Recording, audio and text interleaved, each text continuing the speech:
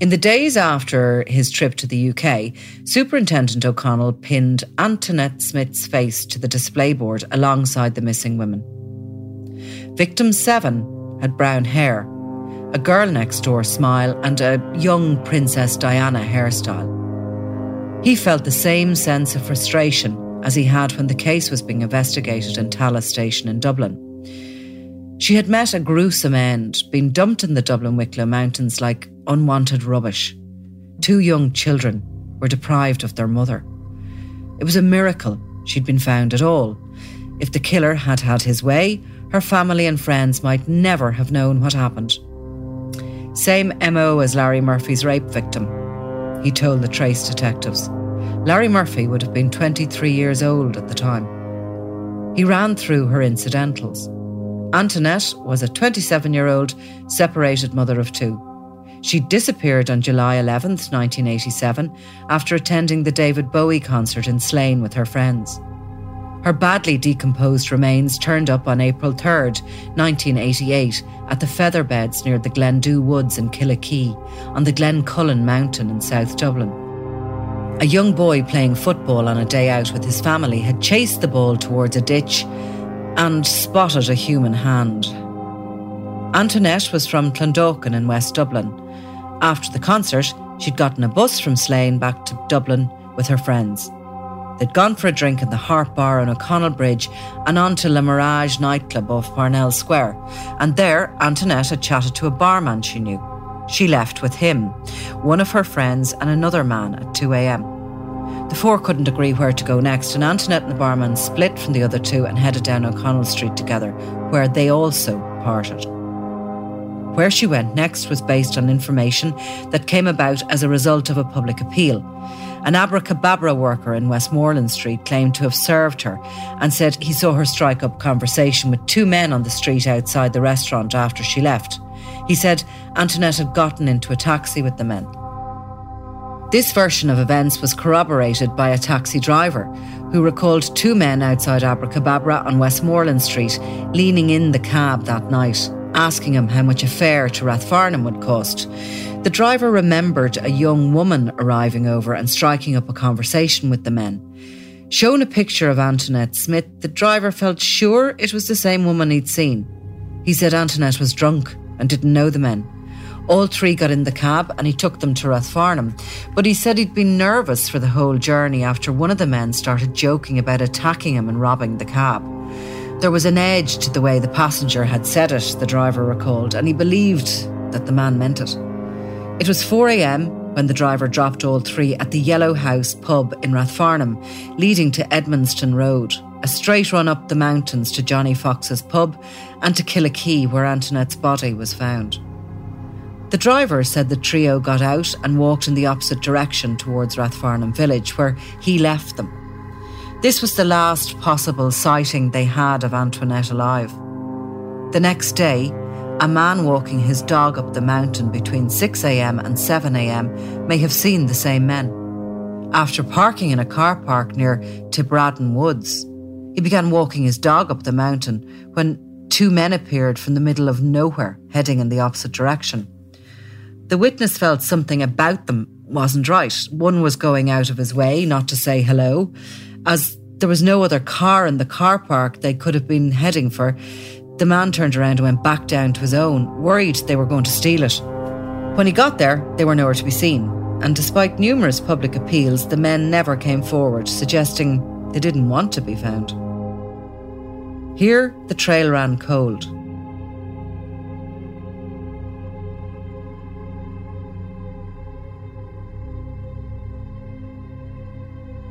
His name still strikes fear across Ireland. A hunter who stalked his prey in the heart of the area known as the Vanishing Triangle. But where is Larry Murphy now? And why is he a suspect in the murder of teenager Deirdre Jacob and the mystery disappearance of Jojo Dullard and Annie McCarrick? Now, in a Crime World mini-series, we present Predator, Larry Murphy and Ireland's Missing Women, a chilling true crime special. This is Crime World, a podcast from SundayWorld.com.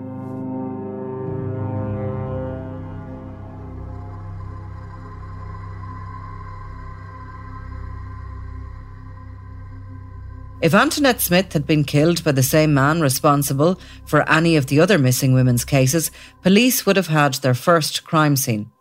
That had been the key to cracking a 20-year murder mystery the previous year, also linked to the heart of the Dublin Wicklow Mountains. Phyllis Murphy left her home in Newbridge, County Kildare, on December 22nd, 1979, to do some last-minute Christmas shopping. She was 23 years old. As well as buying presents, the young factory worker had a perm done in a salon in Newbridge, called in to see her brother, dropped into a friend's house to let her know she'd meet her in town later to go to a dance, then, laden with shopping bags, her 60p bus fare tucked inside her mitten, stood at a bus stop near the Keydene Hotel, where she was last seen. Her body was found a month later at Ballinagee, a wood near the Wicklow Gap. A post-mortem revealed 25 injuries suffered before she'd been raped and strangled, and included a broken jaw. Phyllis's belongings were found scattered along the route. Her clothes had been burned at Lockstown Upper on the Glendalough Road, County Wicklow. The presents she'd been carrying were discovered in Bronnockstown in County Kildare, and the 60p was still in her mitten, found at Colgan's Cut near the Curragh in County Kildare. A neighbour, John Crerar, became a suspect after denying he even knew Phyllis. Since she used to babysit for him, his was one of 50 blood samples taken from suspects in an attempt to match a blood type to the rapist's seminal fluid, which was as far as science went back then. Crerar's blood type matched the killer's, and as a farmer had reported seeing a Datsun head up the gap around the time Phyllis had been abducted, which was the same make as Crerar's car, he became a major suspect. However, as he had a watertight alibi, the case had stalled and the samples were put into storage. When new DNA techniques were applied to the case 20 years on, there was a 1 in 1,000 million chance of anyone other than John Crerar having raped Phyllis Murphy. The man who'd given Crerar his alibi, Patrick Bulger, admitted he'd lied so Crerar wouldn't lose his job. It turned out that the then 31-year-old Crerar had also been shopping in Newbridge with his wife on the day he murdered Phyllis Murphy. He had returned home to the Woodside Park in Kildare before ever picking Phyllis up. Then the ex-army sergeant headed out again to McWee's for a drink before he was due to start work as a security man in the Black & Decker factory at 8 p.m. In the pub, he'd met a friend, Patrick Bulger, also on duty in the security hut that night. Crerar did not go straight to work, but headed 4 miles north, stopping at Phyllis's bus stop between 6:30 p.m. and 6:45 p.m. What transpired next had gone with her to the grave. He probably asked her if she wanted a lift. She probably accepted because she knew and trusted him. Instead, Crerar drove her to Colgan's Cut near the Curragh, where Phyllis tried to run with her shopping bags. He raped and strangled her, picked up the presents and put her body in the boot. He drove 24 miles east towards the Wicklow Mountains, and then he went to work, arriving just over half an hour late and claiming his car had broken down. He headed off again, this time saying he was going to play darts, and he came back after 11:30 p.m. and fell asleep in the hut. Patrick Bulger gave him an alibi because the two of them were supposed to be on duty in the hut at all times. Nailing Crerar as Phyllis Murphy's killer was the Trace team's finest hour, and now the families of the missing women were praying for similar breakthroughs. But if Antoinette Smith's case belonged on the board with the others, there was another murdered woman who could not be ignored either, because she had been found strangled in the same spot, less than a mile from Antoinette Smith. Her name was Patricia Doherty. Yet another woman's photograph was tacked to the board for consideration. Patricia had big eyes, a strong jaw and an 80s perm. Her body was recovered from the exact same stretch of mountain bog as Antoinette Smith's after a man cutting turf in the featherbeds came across her body at Glassamuckey near a monument to Sean Lamass on the Dublin-Wicklow County border. She was still wearing the biscuit-coloured Macintosh coat she'd left her house in after heading out to do some last-minute Christmas shopping. Patricia Doherty, née Moriarty, was 30 and also had 2 young children. She was originally from Littleton, County Kerry, but living in Tala with her Donegal husband, Patrick, a factory worker. She'd gone missing on the evening of December 23rd, 1991, and was last seen outside the Londis shop in the Old Bawn shopping centre waiting for a bus. Patricia had been working as a secretary in the Ballycrag National School in Tala, attended by her own 10-year-old son and 8-year-old daughter. But she'd started a new job as a prison officer in Mountjoy shortly before she died.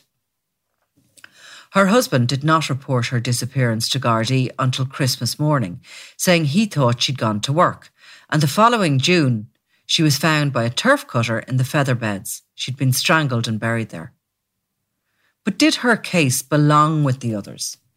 Patricia had not been strangled with her bra, and there was no plastic bag over her head when she was found. Could it just be a huge coincidence? The area was the perfect dumping ground because it was so vast and remote, yet less than an hour from the city centre. And if Patricia Doherty's case was included in the hunt for links to Larry Murphy, shouldn't other cases qualify too? 20-year-old Patricia Furlong from Dundrum, Dublin, had been strangled and her semi-naked body had been found dumped in Glencullen in 1982. Patricia had been attending the Froghan Festival when she was murdered after leaving a marquee behind Johnny Fox's pub in Enniskerry with disc jockey Vinnie Connell. Connell, who had a history of violence towards women and had previously tried to strangle a fiancée, was convicted of the Furlong murder, but this conviction was quashed and he died in 1998, technically an innocent man. Then there was 25-year-old Priscilla Clark, who had disappeared from Enniskerry on May 3rd, 1988. She was working as a nanny for Linda and Mark Kavanagh, a property tycoon of Ballyorney House, Enniskerry. Priscilla had gone horse riding with Linda, who was later found drowned in the nearby Dargle River. Priscilla's body was never found. Or what about Eva Brennan? At 39, she had also vanished into thin air on Sunday, July 5th, 1993, after leaving her parents' house in Terranure, South Dublin. She'd gone for Sunday lunch, but left after a minor row. She was dressed in a pink tracksuit, but there were no sightings of her. There was no sign even that she'd made it back to her apartment in Rathgar. Eva had been suffering from depression from the time she was 16, but her family were convinced she'd been murdered. And that wasn't to mention 22-year-old Imelda Keenan, missing from Waterford since January 3rd, 1994, last seen in leopard print trousers and a denim jacket. Or 35-year-old Marie Kilmartin, who vanished in Portlaoise, County Laois, in December 1993, and was found 6 months later strangled and dumped in a bog. New leads thrown up as a result of tip-offs were about to refocus the team on the 3 women they had originally prioritised: Annie, Jojo and Deirdre. Larry Murphy was working in Newbridge when Deirdre Jacob disappeared. And Johnny Fox's pub in Glencullen had been refurbished at the time Annie McCarrick disappeared. Had Murphy been one of the carpenters who'd worked on the pub?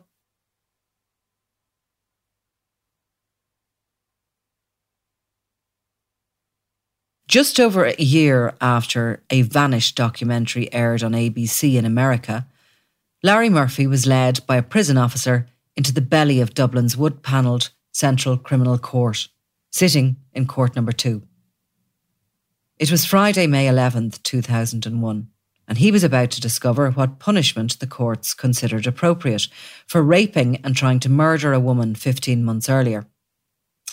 Murphy had been brought to the court in a prison van, having been previously remanded in custody by Judge Thomas Balla on April 26th at Naas District Court, where he'd replied, guilty. It was one thing, wasn't expected, wasn't anticipated.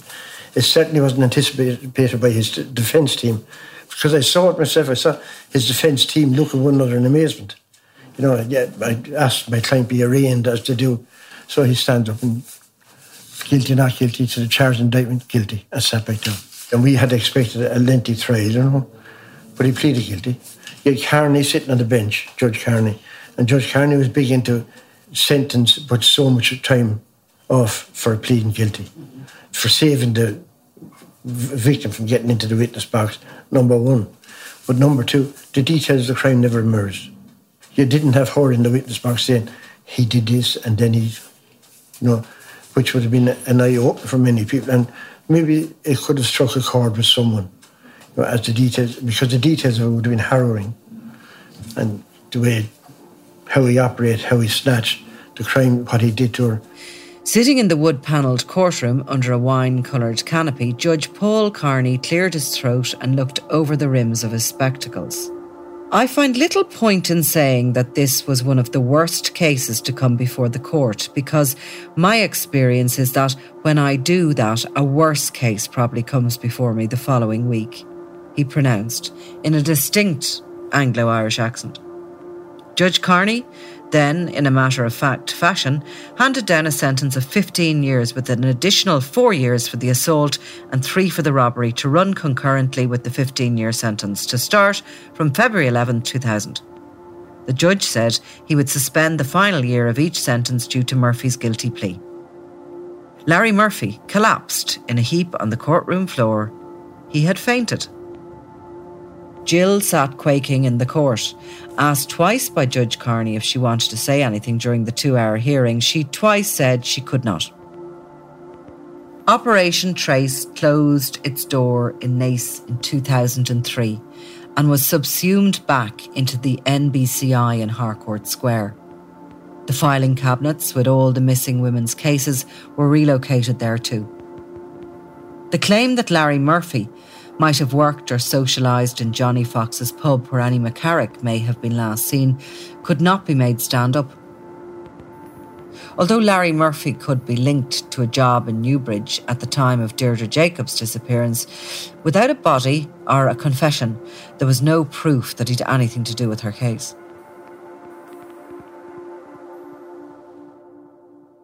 While serving his sentence in Arbour Hill, Larry Murphy spent his days in the prison's joiner's shop, where he made podiums for the 2003 Special Olympics and made rocking horses that he sold to prison officers for their children.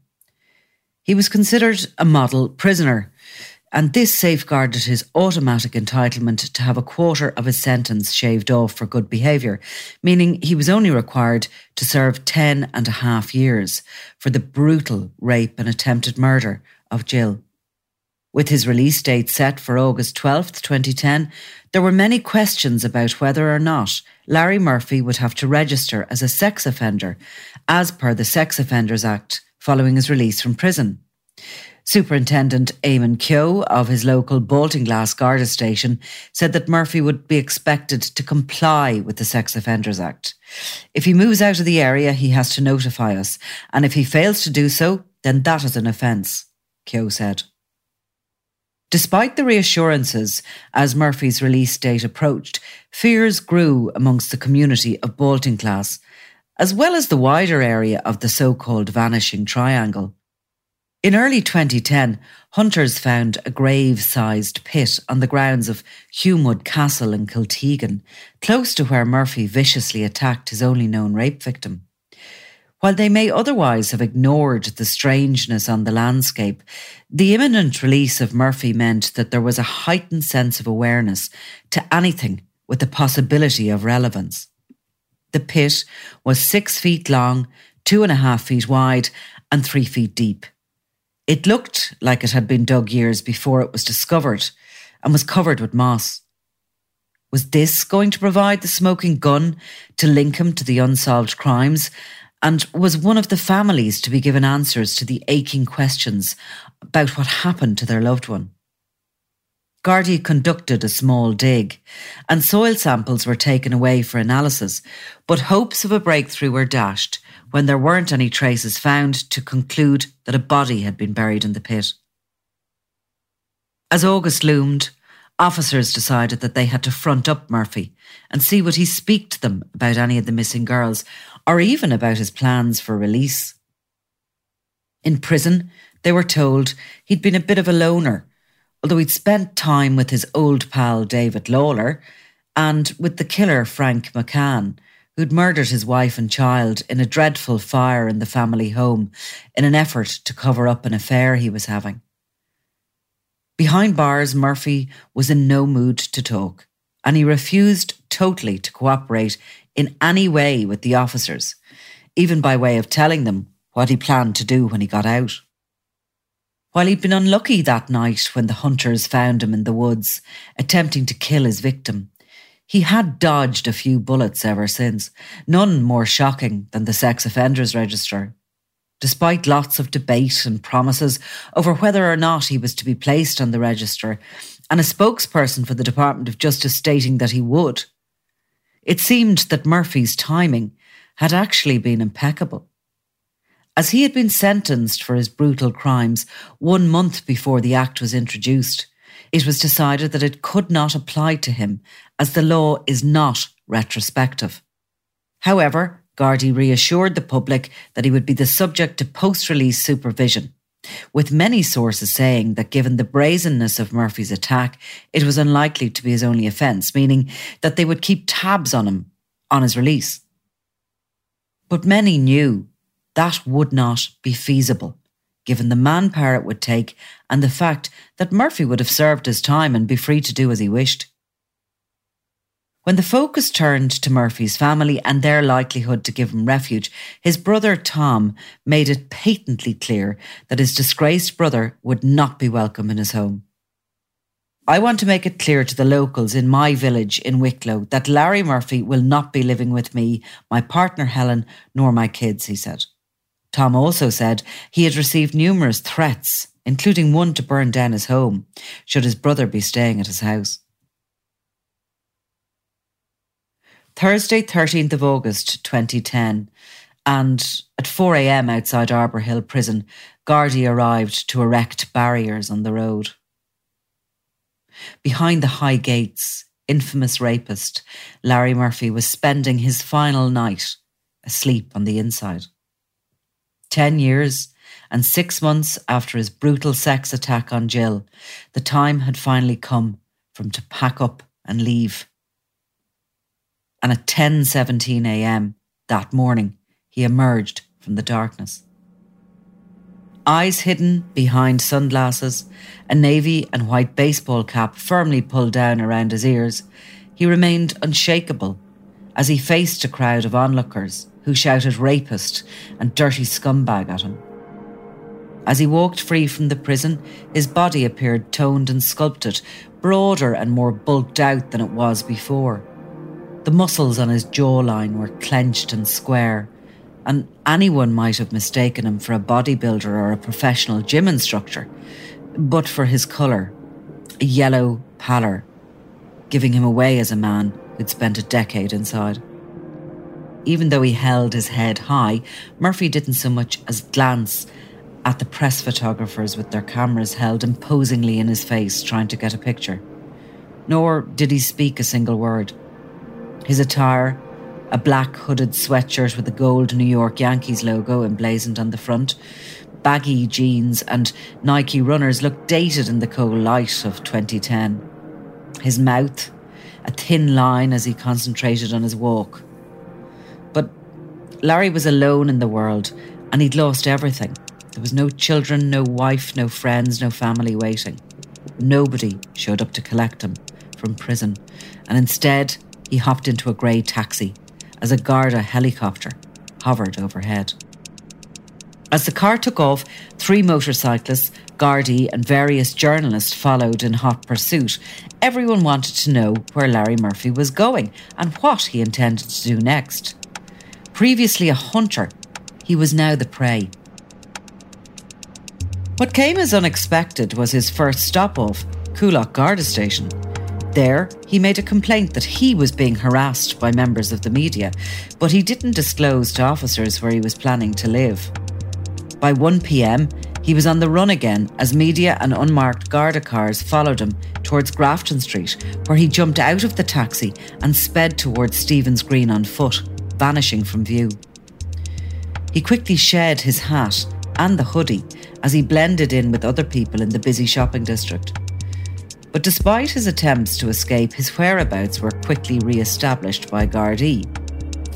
Later that evening, a public meeting was held at Grange Con Boxing Club in West Wicklow to discuss concerns about Murphy. "We knew where he was for the last 10 years. We don't know where he is now, and we want to know at all times," one man told the crowd of up to 100 terrified locals. "I have had nightmares thinking about him and I couldn't sleep last night," a woman said. "I'm living in fear. I'm 31 years old. I feel I need a chaperone to go out at night. It's really, really frightening." Meanwhile, over 70 kilometres away in North County Dublin, a crowd had gathered outside a government-run halfway house for ex-convicts, Priorswood House, amid speculation that Murphy was staying there. They began chanting, "Get him out." But the director of the house denied he was, and they quickly moved away. Murphy's family would land the final blow of the night by distancing themselves again from the predator, calling him out for his indecency and reminding him that he was not welcome back home. He hadn't even the manners this morning or the decency when he came outside that prison gate to say sorry to that poor girl, Thomas Murphy told the media. "I want nothing to do with him ever again. I don't want to see him and I don't want to hear from him." When Larry Murphy went missing off Grafton Street that day he was released from prison, he disappeared from the public eye, managing to go incognito for many, many months. As journalists pieced together bits of information from sources, a picture emerged of a predator well able to live independently and to move about alone but with confidence. He'd spent time in a bedsit in Dublin for 3 weeks before he fled Ireland for France, where he was closely monitored by French police. Next, he'd moved on to the Netherlands, where he settled into the buzzing city of Amsterdam, sampling many of its seedier delights. At the start of November 2010, a man was sitting in an Irish pub in the city when a pale-faced man with a beard caught his eye. They began to chat, and the man said he was a carpenter and spoke about how he'd been in the city for 5 weeks and was staying in a local hostel. He also mentioned he'd been in France and had plans soon to move to Germany. The man, it turned out, was Larry Murphy, and it wasn't long before the media were on his tail. Soon he moved again, and by the following year he was living in Barcelona in Spain, taking casual labour as a carpenter on boats. Little is known about his time there or who he was in contact with, but Irish authorities were made aware of him when his passport was robbed by a prostitute near the infamous Les Ramblas, and he had to return to Ireland to get a new one. It was May 2011 when he flew back to Dublin amid another media frenzy, but he managed to lay low in hotels and B&Bs while he waited for his new documents. By June, Murphy boarded a ferry at Rosslare in County Wexford and headed back to Cherbourg, where he took a train from the port to Paris and disappeared again. A year later, he was tracked down to Holland, this time spotted with a friend, a notorious Irish double rapist who'd met behind bars. Together, they were living in Amsterdam and working at a logistics company with plenty of money to spend on booze and women. With Operation Trace disbanded, Detective Garda Alan Bailey had been charged with managing all the files as part of his new brief at a city centre station. He'd later be handpicked for the newly established Garda's Cold Case Unit. And on the day he started that new role, he brought the boxes with him. He'd long hoped for a breakthrough in any of the cases which had pretty much taken over the latter part of his career. As he sat in an interview room across the table from an inmate who'd befriended Murphy behind bars, he wondered, was this finally it? In 2011, there's a contact from the prison. I'm contacted and asked would I go down to the prison and talk to a prisoner who's serving a lengthy sentence. The prisoner said that Larry and himself had shared a number of late-night boozing sessions in Arbor Hill Prison, drinking prison vodka. They make this in the prison kitchen. It's pure potato, but they blow the head off you. Great stuff. And they said we were there one night, we started bragging about our criminal exploits. And, you know, it's like two men talking when you see the one I had. So they're talking about, I did this, you know. The chap who was talking to us admitted his crime, and to a particularly gory crime. But Larry said, well, wait till I tell you what I did. So he tells the man that he's driving past out in Newbridge town on a quiet country road, sees a girl standing at a gate, he calls her over, and in the car he has a map. So he's lying across, there's a passenger's window down, he lies across at Maria with the map, holding the map up, And she looks in, and as she does, he grabs her by the hair, drags her into the car, hits her with a hammer, shoves her down into the well of the seat and drove off. She started struggling in the car, so he hit her and had actually killed her. So he drove across the country over to the Bleston Lakes area where he disposed of the body. It was a believable scenario. And the man that was talking to us had nothing to gain. He wasn't going to get time off for good behaviour. He wasn't going to get time off for cooperating with the Gardaí. You know, that wasn't an option. The information was still sketchy, but it was worth acting on. And on a cold December day in 2012, a specialist team with the assistance of the Garda Subaquit unit trawled parts of a Wicklow lake looking for the missing student's body. Nothing was found. Without a specific location, it was like looking for a needle in a haystack. By the summer of 2014, Larry Murphy, who had begun going by the name of Lawrence, had found love with a well-to-do, highly respected jewellery designer in his new base in London. Liz, not her real name, had enjoyed a romance with Lawrence over several weeks, and he'd regularly stayed over at the posh London home where she lived with roommates. But he'd always arrived late at night and was gone by morning before the others could meet him. Two of her roommates, an Irish businessman from the Midlands and his partner, had regularly told Liz to bring her boyfriend over for a glass of wine, but their invites were always turned down. Then, during a spell of good weather in May of 2014, they decided to have friends over and enjoy some alfresco dining at their period property. Again, they told Liz to bring her lover along, and to everyone's surprise, she finally agreed.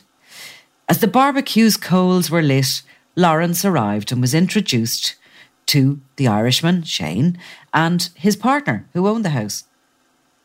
Shane just couldn't take his eyes off this odd job man who'd stolen the heart of his tenant and had introduced himself as Lawrence from Mayo.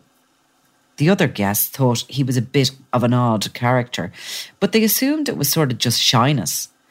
But Shane just could not stop staring. Just like the man at the bar in Amsterdam, he knew that face from somewhere.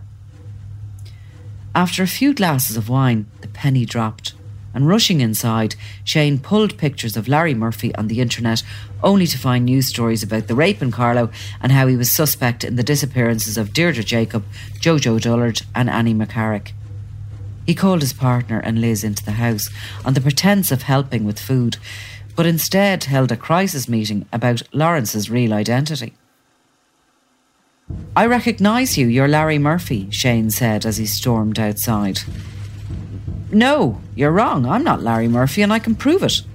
But as he realised the gig was up, he grabbed his things and was escorted out of the house.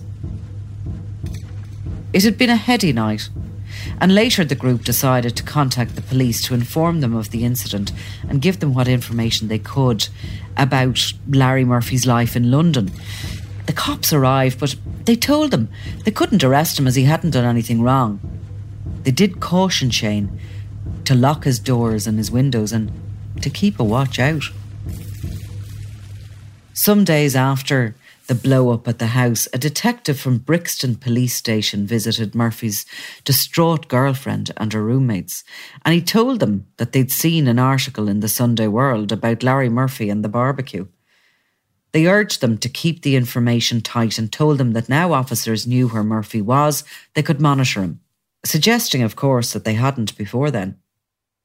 In the weeks after the incident, Liz got back in touch with Murphy, and her roommates even suspected that she continued to bring him to the house late at night despite knowing about his background.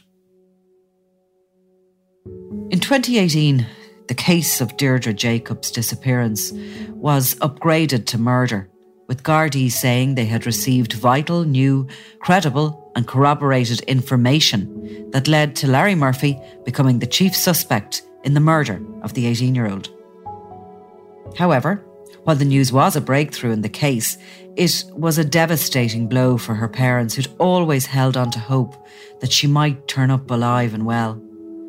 Speaking outside Naas Garda station, her heartbroken parents, Bernadette and Michael, said, "No one wants to hear their child has been murdered. It's a shock when you hear those cold words. While exact details of the new information could not be revealed for operational reasons, Gardaí said that it was of such significance to upgrade the case to murder without the discovery of her body. The information is substantial and a murder investigation has been launched, Chief Superintendent Brian Sutton of Naas Garda Station said. We deal with evidence, not rumour or speculation, and this new development is significant. By February 2020, Gardaí prepared all their evidence in the case and sent a file linking Larry Murphy to the murder of Deirdre Jacob to the Director of Public Prosecutions. Last year, the DPP sent their file to a specialist barrister for a second opinion on the case. Sources say it is at a critical point as they await specialist legal review, and if the DPP finds that he has a case to answer, Gardaí will seek the extradition of Larry Murphy to Ireland. While officers keep their cards close to their chest, they are still working with the UK police to discreetly monitor Murphy and say he's been working on building sites there. They still hope for a real breakthrough, though. Last year, a dig took place at a wooded area in Brewell East after a witness told Gardaí that he had seen a car with an open boot reversing into the area almost 18 kilometres from Newbridge on the day Deirdre vanished. Nothing relating to the case was found during the excavation. According to sources, Larry remains in the UK, where he's been living and working between London and Birmingham. He hasn't come to the attention of police in the UK for any criminal offences. Should the DPP order him to answer for the case of murdered Deirdre Jacob, he will be placed before a court, but it's unlikely he would plead guilty. Without Deirdre's body, it'll be harder for prosecutors to secure a murder conviction. Only once before was a murder case brought before the courts in Ireland without a body. In 2014, Martin Early was put on trial for the murder of 28-year-old Sandra Collins, who'd vanished in 2000. The last confirmed sighting of Sandra had been on the night of Monday, December 4th, 2000, at approximately 11 p.m. at the Country Kitchen Chipper on George's Street in Killala in County Mayo. Earlier that day, she'd found out she was pregnant and she wanted to tell Early with whom she was having an affair. The fleece jacket she was wearing that evening was found at Killala Pier days later. Early admitted to the court that he'd a sexual relationship with her around the time of her disappearance, but he denied being involved in her death. The evidence in the trial was totally circumstantial. Not only was there no body, but there was no murder weapon and no crime scene. After a 4-week trial, Early walked free when there was a ruling that there wasn't sufficient evidence to find him guilty. Mr. Justice Patrick McCarthy directed the jury to acquit him. As of March 2022, Larry Murphy has been ruled out as a person of interest in the cases of Fiona Pender, Fiona Sinnott and Ciara Breen. With circumstantial evidence linking Murphy to the disappearances of Jojo Dullard and Annie McCarrick, he remains a suspect in those cases.